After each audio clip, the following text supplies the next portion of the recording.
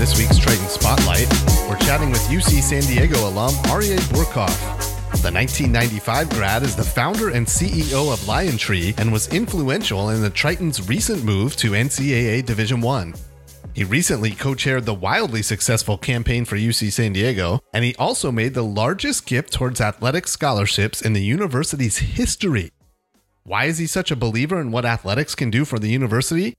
Find out when our conversation with Aryeh Bourkoff comes your way in a moment in this week's Triton Spotlight. Welcome to episode 69 of TritonCast, the podcast for UC San Diego Athletics. I'm your host, Jeff Turiel. And whether you found us on UCSDTritons.com or on your favorite podcast platform, thank you so much for joining us this week. If you enjoy what you hear, take a moment to subscribe, rate the show, or write us a brief review. And this week, the show returns to YouTube. You can find this interview on the UCSD Tritons YouTube channel. Before we get to this week's chat with Aryeh Bourkoff, let's go around campus. The college sports communicators have recognized 5 Tritons for their success in the classroom and on the soccer pitch. Mika Celeste, Kate Hottinger, and Ashlyn Kollerick from the women's team, and Alessandro Allen and Nick Cerrito from the men's team. Well done. Congrats to Rachel Wagner and Cincy Chen from women's tennis. That duo finished atop the red bracket at the San Diego State Fall Classic over the weekend. Last week, senior Huli Arzabe was named MPSF Swim and Dive Female Athlete of the Week, the 3rd straight week a Triton has won an MPSF award. And this week's University Credit Union Athletes of the Week are Denali Pinto from women's basketball, and, for the 2nd week in a row, Vedran Lakovic from men's water polo. Congrats to those two. Now it's on to this week's Triton Spotlight. In a chat we recorded last week as part of Triton's weekend on campus, here's our conversation with UC San Diego alum and LionTree founder, Aryeh Bourkoff. Why did you choose to come to UC San Diego as a student? Well, thanks for having me. And I should say I'm joined here for moral support here by my college roommates, Dave Fields, who's actually class of 96. I know it was a struggle. Jim Gretner and Brendan Height, who made it out on time. We stayed in touch, and they're here with me today, which is great. I had residency. I was actually in Baltimore in high school, and I had my mother moved to California while I was in high school, and actually had residency in California even though I was living in Baltimore. And so I thought, UC education, tuition free at the time, and probably best in class, and why not go to San Diego? Because I thought, and I looked at all of them, but I thought San Diego would be like the most interesting, had the most promise. What was then a situation that looked like it was static, I knew would not be the same, 5, 10, 20 years from now. And, I really didn't think about the weather and all those other things. I thought about it just being a great place to study. And I decided that would be the spot, not the conventional UCLA or Berkeley or others that were also beautiful. But San Diego was the one that was most in motion. So tell us about some of your favorite memories and your time here as a student. Well, it took me a little while to get acclimated, to be honest with you. Like, if you looked at my GPA, I think for the first quarter here, you probably thought English was my second language. Because I wasn't studious. I mean, I come from a family of academics. It was incredibly important to everyone in the family and to myself to excel academically. But I also wanted to make sure I had the right balance and understood a new area. I didn't know anyone at all on campus. I didn't know anyone in the San Diego area. I was not in California for such a long time. Having been born in Palo Alto, I had not come back here for a long time. So I was trying to get acclimated, and I really count on like my friends here and our little tight community. At that time, we were in Muir College within a school of 15,000 people, and that was the pitch, that you could sort of go home at night to your quad and your area and your community, even though you were in a big university. Now it's even more important because you're triple the size at 45,000 people almost, and having your community as a basis of support and comfort while you're existing in a world that's much larger is a great metaphor for life. And so I really used sort of the inside outside to come back and have a great balance and a great social life. And also, the more comfortable I got, the more I felt like I could excel in different areas. Did it take you some time to settle in? I mean, being away from home and finding that community and developing those friendships? The friendships happened right away, which was natural and sustained. Almost 30 years later, 25 years later, which is great.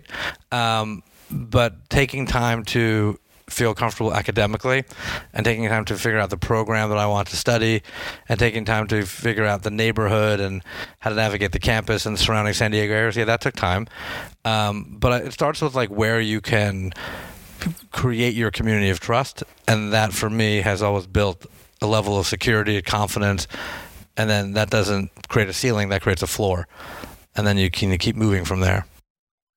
And you majored in economics while you were here. What was your intention when you graduated in terms of career? What were you hoping to do?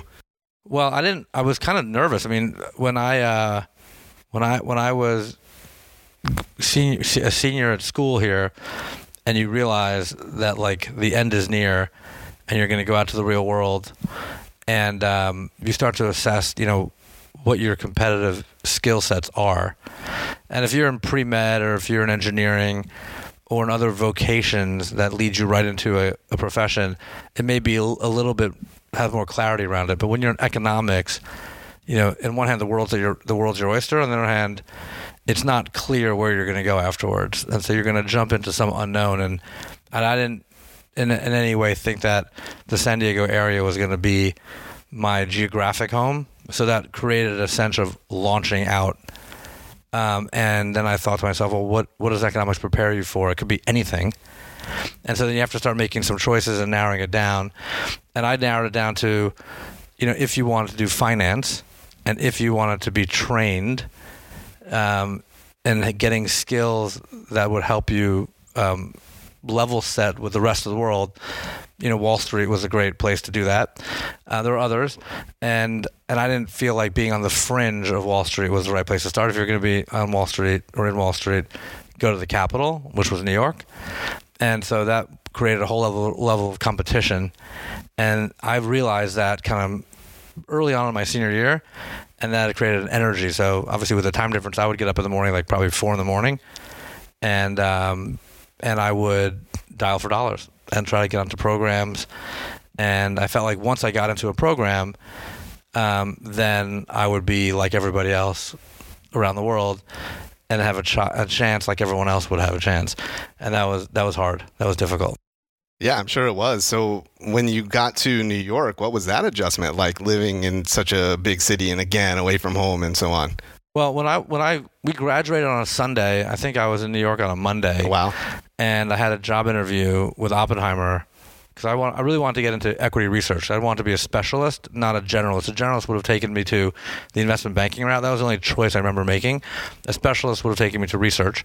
So I wanted to get into research, and I thought whatever field I landed in research, I would just stick with it, and for the rest of my life, that would be my expertise. And with the passage of time, people couldn't take it away from you. And so I had an interview the first day. It just happened to be on that Monday after I graduated with Oppenheimer with a guy who covered the oil and gas industry. And I thought, wow, life is good. The karma is happening where I finish on a Sunday, I get there on a Monday, I'm going to get a job. I'm going to be an oil and gas research analyst at Oppenheimer. And then my career is going to start, and it's going to be amazing. And I got there on Monday. And I had a great interview. And at the end of the interview, I thought I had it nailed. I thought life was all in sync. And like it happens to everybody, I mean, the person that interviewed me, and I've talked about this before, really just, strung me along a little bit. And then I kind of returned his call and called again afterwards, and he never really responded. So I never got that job. And then you find yourself in New York with no job So everything that you thought you had synced up and kind of packaged up is now just in New York, starting again. Just like I felt like I started in San Diego with no one. Now you're in New York with nobody, and your bank account's draining. And then you say, okay, well, am I going to stay here? I'm going to go somewhere else. And then you decide, are you going to go backwards, or are you going to stay moving forward? And I didn't really believe in being backwards or neutral, so I said, I'm going to stay here and look for a job. It took me about 4 months to look for a job until I said I did everything but put resumes under windshield wipers. So like I went around and, just hustled. And I felt like I should be hustling. I had no reason to think that anything was going to be given to me. So I hustled. And I felt like I encountered a lot of people saying, you're in New York, it's cold, the winter's coming, and you just left La Jolla, California. There's no way, even if we gave you a job, you're going to stay here. You're going to go back to La Jolla, California. I'm like, no, I promise I'm not going back. I'm like, I have a lot of great memories about San Diego, but here I am. But like, I really felt like, you have to be in the capital, in the center of things to make it happen. So let's fast forward a couple of decades. So you're at UBS, and in 2012, you leave to start LionTree. Was that nerve-wracking when you made that decision, and how did you go about starting a company from scratch? Yeah, I mean, I loved my time at UBS. My first job, I should say, was at Smith Barney. When I finally got that 4 months in, I got Smith Barney, and then actually Oppenheimer, and then UBS for 13 years, and it was a great experience at UBS. And in a lot of ways, I thought I was going to continue on there and keep moving. And then you realize, what happened actually, if you actually look at your iPhone, whoever's listening in, there's a little thing that you can do that became clear to me around 2010, 2011, that if you look at your contacts in your iPhone and you go to your contacts app, on the right-hand side, it says A, B, C, D, F, G. On the bottom, it has a pound sign. If you hit the pound sign and then scroll to the bottom, at the very bottom, it tallies your contacts. Yep. And most people don't look at that, and people are probably looking at it right now if they're listening. And, the CEO of UBS told me about that in around mid-2010, and he had 4,480 contacts. And I said, wow, that's amazing, incredible. And he was just showing me, as a global CEO of a major bank, what his reach was. And when he left my office to look just myself, because I don't want to embarrass myself, I don't want to embarrass him, I looked at my contacts, and I had nearly 20,000, which is not normal. Yeah, that's a lot. Not normal. No, I've never seen anyone that had those contacts. I just, I can't shed people too easily. So no. I mean, I enjoy the community building, right? So, and I thought to myself right away, at that point, there's a choice. Do you continue in one organization and move into management, and thereby kind of abandoning these external constituents, or do you pay all your attention to this community of people that you've garnered trust and support with your entire life, and do you have to build a new skyscraper for them to house? And that created this feeling of anxiety of sort of, do I stay or do I go? And but it was energizing also, because once you have something in your mind, you can't escape it. You have to address it. And I had no problem, given these other stories we're telling about, jumping into the unknown.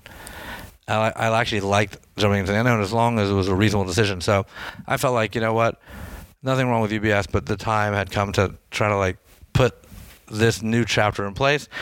And then the energy of LionTree became, who can take care of these contacts and these relationships with me and build something together and build something new. Just because something existed in the past doesn't mean that they're going to stay that way.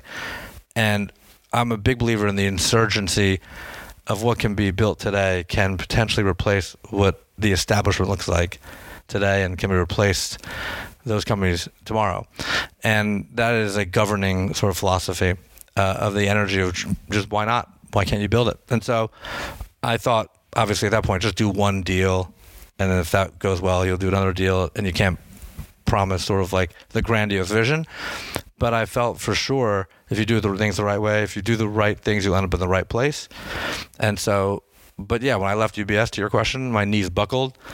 I wasn't sure, but that lasted about 30 seconds. And then you find things that give you confidence to keep moving forward. And so as you started LionTree and you're working on that first deal, was there ever a point where maybe you did glance over your shoulder and wonder, perhaps should you have stayed, or were you were good with that? Not me. I felt like if LionTree could have failed, but that doesn't mean that I was going to go back to where I came from. I would have started something else. I didn't really believe in kind of going backwards. Once you made the decision to jump, then it's a forward-looking view, whether it's LionTree or something else. And I felt like if you have that luxury, obviously, but I would have done something menial also. Like, it doesn't mean have to do LionTree or something else that's grandiose. I mean, I felt like LionTree in my head was the right move to start a bank, a merchant bank. That's the most classic form of banking, created in the 16th, 17th centuries. But in this case, for an innovative, dynamic economy where all classic industries, whether it was software or retail or education or media or finance, was all moving towards an innovative state with rapid fire progress. Why not create a bank for the digital economy? Why not create a bank around these relationships that were all fast moving? And, why not me? And so you have to start building a team. And I thought if you could just do one or two deals and establish your reputation in the right way and then look at things afresh, then there's always room for that. So at LionTree, you've helped broker some major media deals nationally, internationally. How do you find clients, or at this point, are they coming to LionTree? It's a community. I mean, if you do the right thing, people will find you. I have enough room in my life for people that interest me, that I'm curious about in new areas. I never feel like we're sitting around anything that's sedentary. So, and obviously, if you announce a transaction that's successful or high profile, people are interested in what you're doing. And I'm looking at your value and mission statement here at UC San Diego. We believe in transformations, not transactions. So the transactions that we do come out of thinking about how things will be in the future. And ideally, we announce deals that are more transformational in nature, which is to say it changes the way people think. So when we did the MGM Amazon merger, representing MGM, that was the only deal, the first deal, where a content studio merged with a technology company. And that led people to think about, well, do other technology platforms need content? And we didn't do it because we thought this is going to change the world. But we thought it didn't have to be, the mergers didn't have to be done the way they used to be. And there's a rationale for Amazon and Amazon Prime to have access to high quality content, James Bond, etc., House of Gucci, other creativity that they didn't have access to on a leased basis. They had to own it. And so if your rationale is correct, and there's a lot of market reasons why you could be wrong, and you'll know why you're wrong, but if you keep moving forward and you move down the field and you're right, then you have an obligation to go get to the optimal. And then the announcement of that will then change the landscape, and then people will come to you, you'll come to them, but it just changes the discourse. You're still in the game. You're still talking about it. That's so interesting. We're chatting with Aryeh Bourkoff, class of 95, here on this episode of TritonCast. So the name LionTree, where does that come from? Well, I always like to think about the name belongs to everyone else. So like I wanted Lion to be something that was forward-moving, king of the jungle, ferocious, etc., but juxtaposed with the fragility of nature and the tree. And the tree itself is one that has very strong roots into the ground in order to grow to the sky, which is a bit of a self-corrective dynamic. And a lot of people want to grow and focus on the top of the tree, but you'll topple over unless you figure out the real structure and engineering of the roots.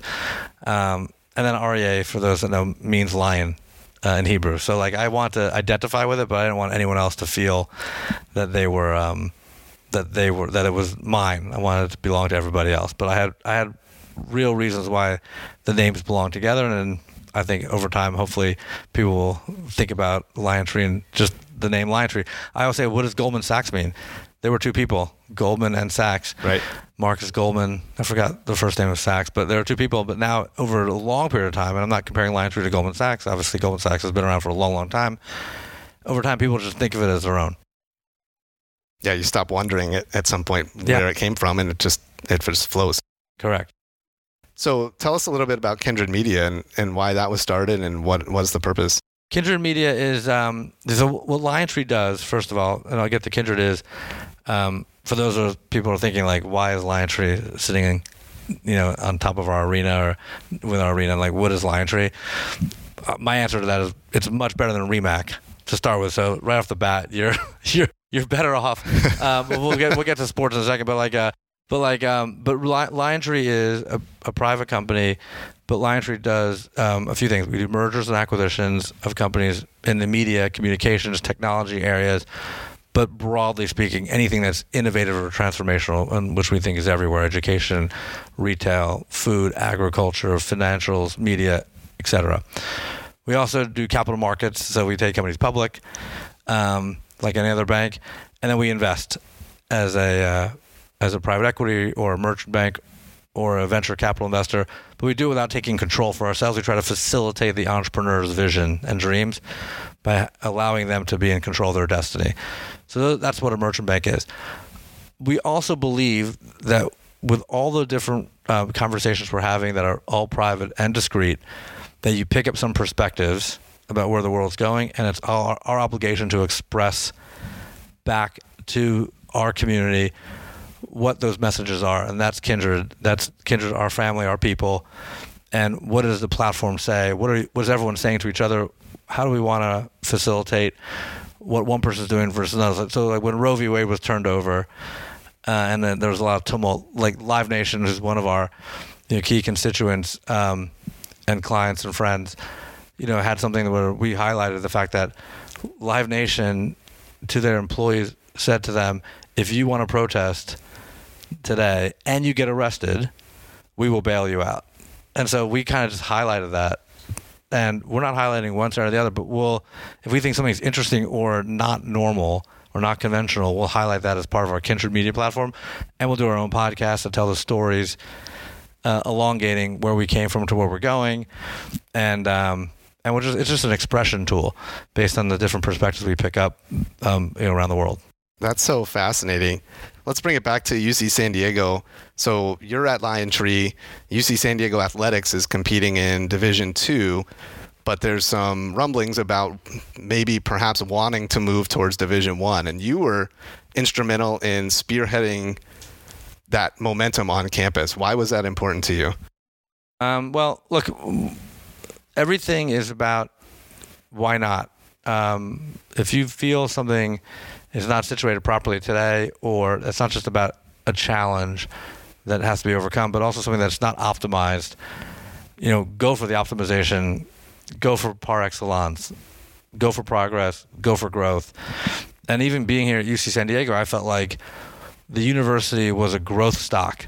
It was completely in motion, and what was going to be, today, 25 years after I was here, or I was just talking to Dave, 25 years from now, what will look like, it's changed. Where if you look at the top 10 stocks in the Dow or the S&P 500, they're completely different than they were 10 years ago or 20 years ago. But if you look at the top 10 universities in all these rankings, they're kind of similar. And I thought, well, that shouldn't be the case. So I believe in the energy of a university cracking through based on what they can give to their student body, give to their faculty, and give to the broader ecosystem. And UC San Diego is, a public, affordable university that gets so many applications, that is in growth mode, and obviously getting a tremendous amount of capital from around the world to continue to put things into the campus, and you can see it everywhere you go. And that's all about academics, reputational value, research, and obviously world impact. But that's all like your mind. And I feel like for things to really travel, you need your heart. And your heart has everything to do with brand, spirit, emotion. And I felt like, when we were here with Dave and Brendan and Jim, we were always saying like, man, if we had like a sports team, once we left the years that we were here, we would still connect. And we wouldn't just connect with each other. We would connect through the university and through the athletes. People are fans of the New York Yankees because it's a brand. The players move over every single year or every few years. It matters about the brand itself. So I think UC San Diego is a brand.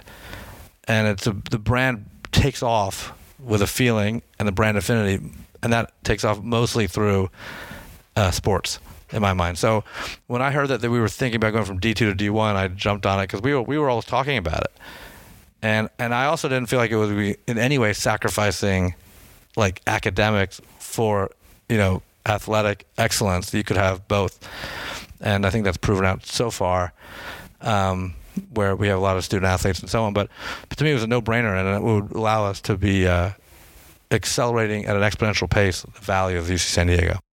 So 3 years ago, you made a $5 million gift to support athletic scholarships. It's the largest gift to athletics to date.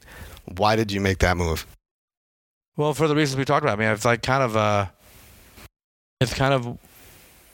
you want, when you invest in something, you want to invest in something that's going to have growth beyond today, and investing in UC San Diego overall, and investing in UC San Diego sports, especially just that we're knocking on the door now, just having got to D1.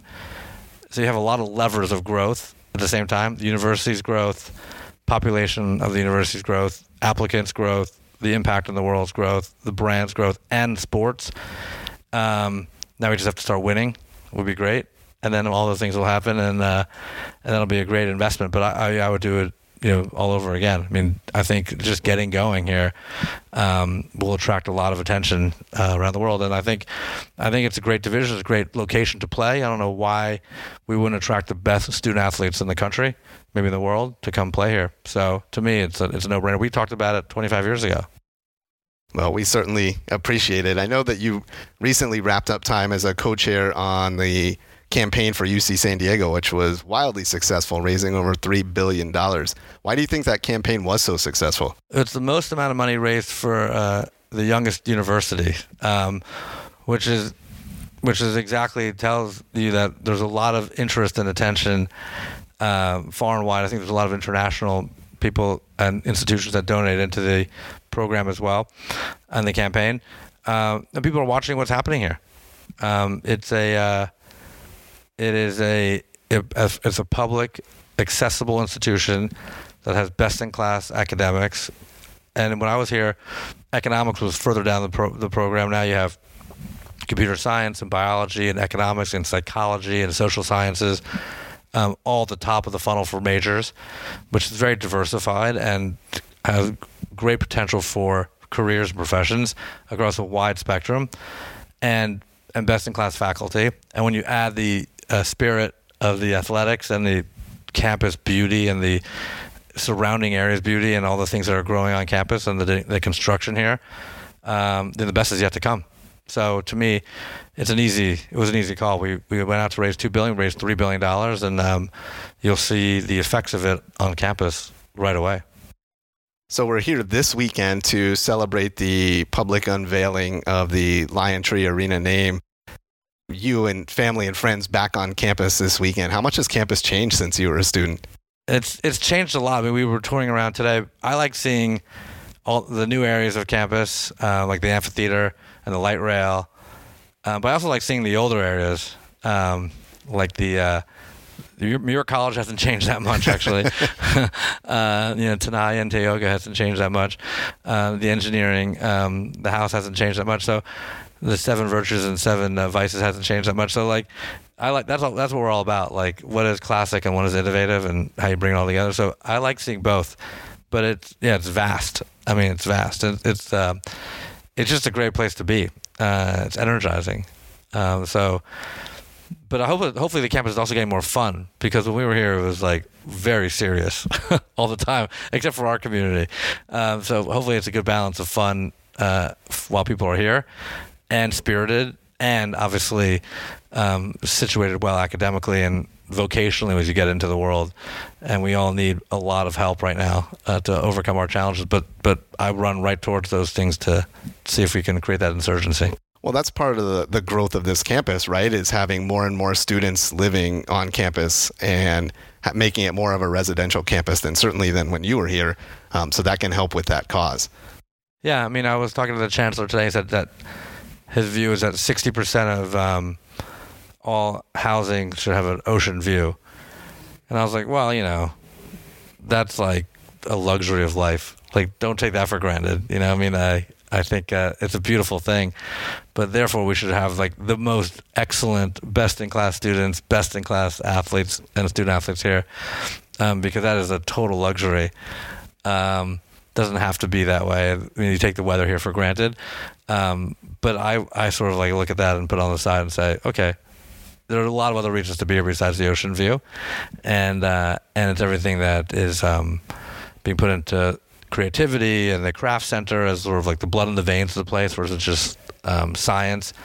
Both go hand in hand. I mean, to put humanities and artificial intelligence together and ethics and science together, I mean, that cross-pollination of all those things is what really is interesting about how the world really works.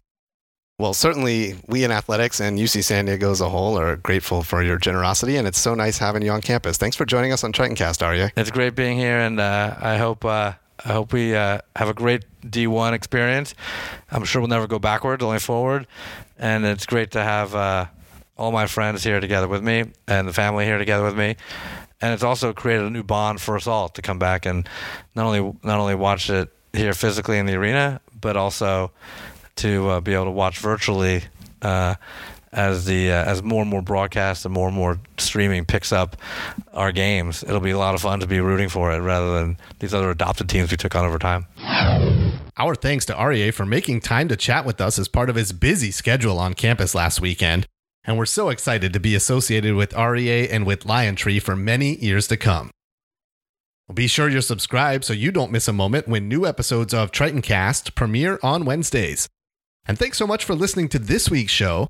Don't forget, you can find us on all of your favorite podcast platforms by searching TritonCast wherever you get your pods. And a reminder that you can listen to any of our 69 episodes whenever you want on demand. Just visit ucsdtritons.com/podcasts.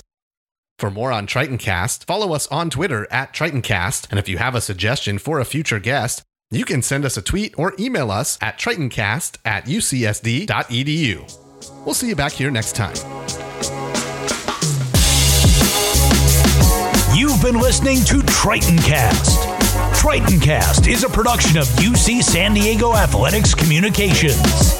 Please subscribe, rate, and review this podcast on your platform of choice. If you have show questions or comments or suggestions for future guests, email us at tritoncast@ucsd.edu. You can also follow the show on Twitter @TritonCast.